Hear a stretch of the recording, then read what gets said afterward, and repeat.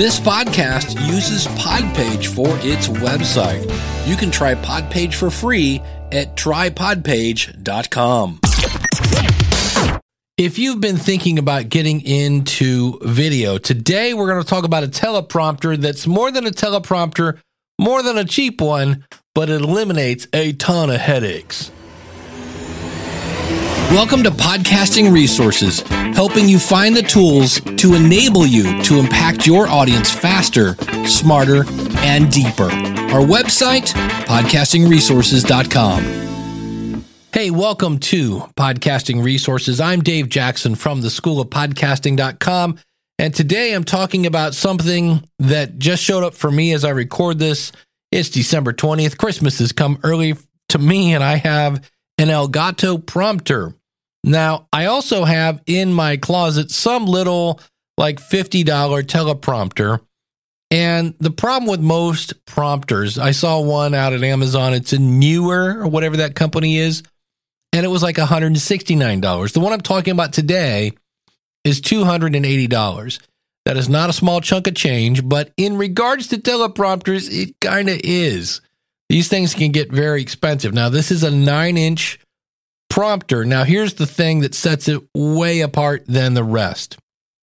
It comes with a built-in video screen. Almost all the cheaper ones, and there's nothing wrong with these, but you either have to put an iPad on it, some sort of phone with it, some sort of screen.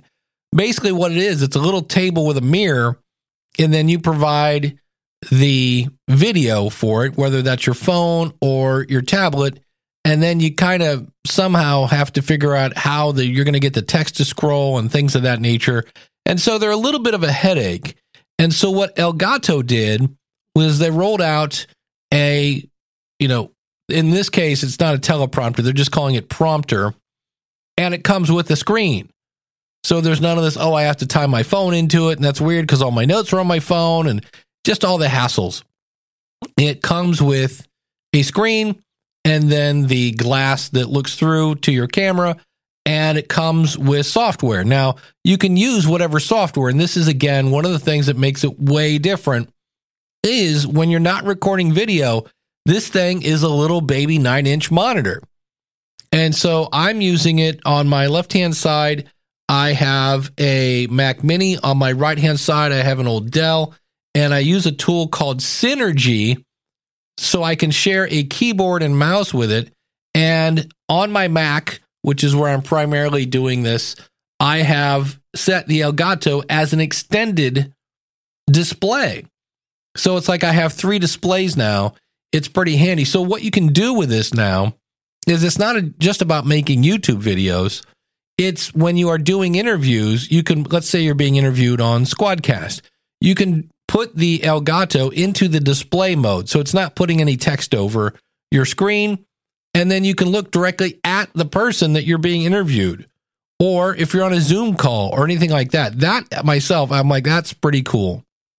And then when you are doing videos, you can plug your face camera into it. If you have a DSLR camera, there are all sorts of different kind of adapters that you can put on this. So it'll pretty much fit any kind of video.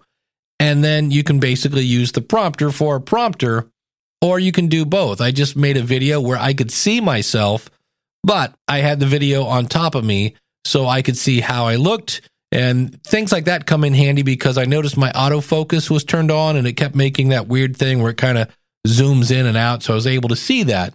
So it's a pretty handy tool. And if you're going to be doing videos, this might be something you really look into. Now, that's the good news.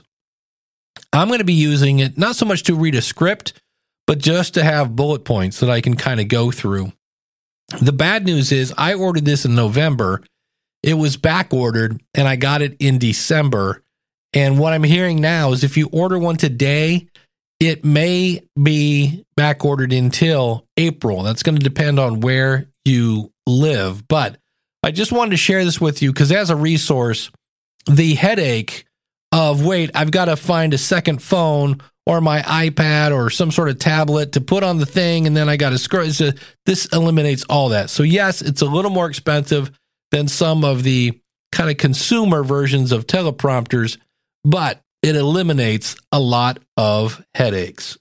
I'll have links in the episode description, so even though it's backordered now as I record this, it might not be backordered when you're listening to this.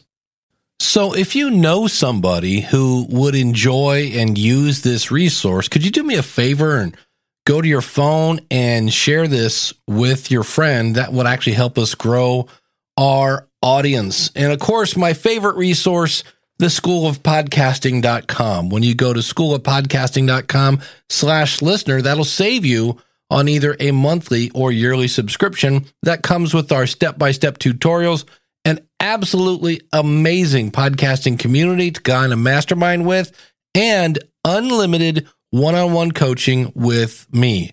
Check it out, schoolofpodcasting.com/listener. And if you're not sure about it, realize when you join, you have a 30-day money-back guarantee, so you can join without any worries. Schoolofpodcasting.com/listener.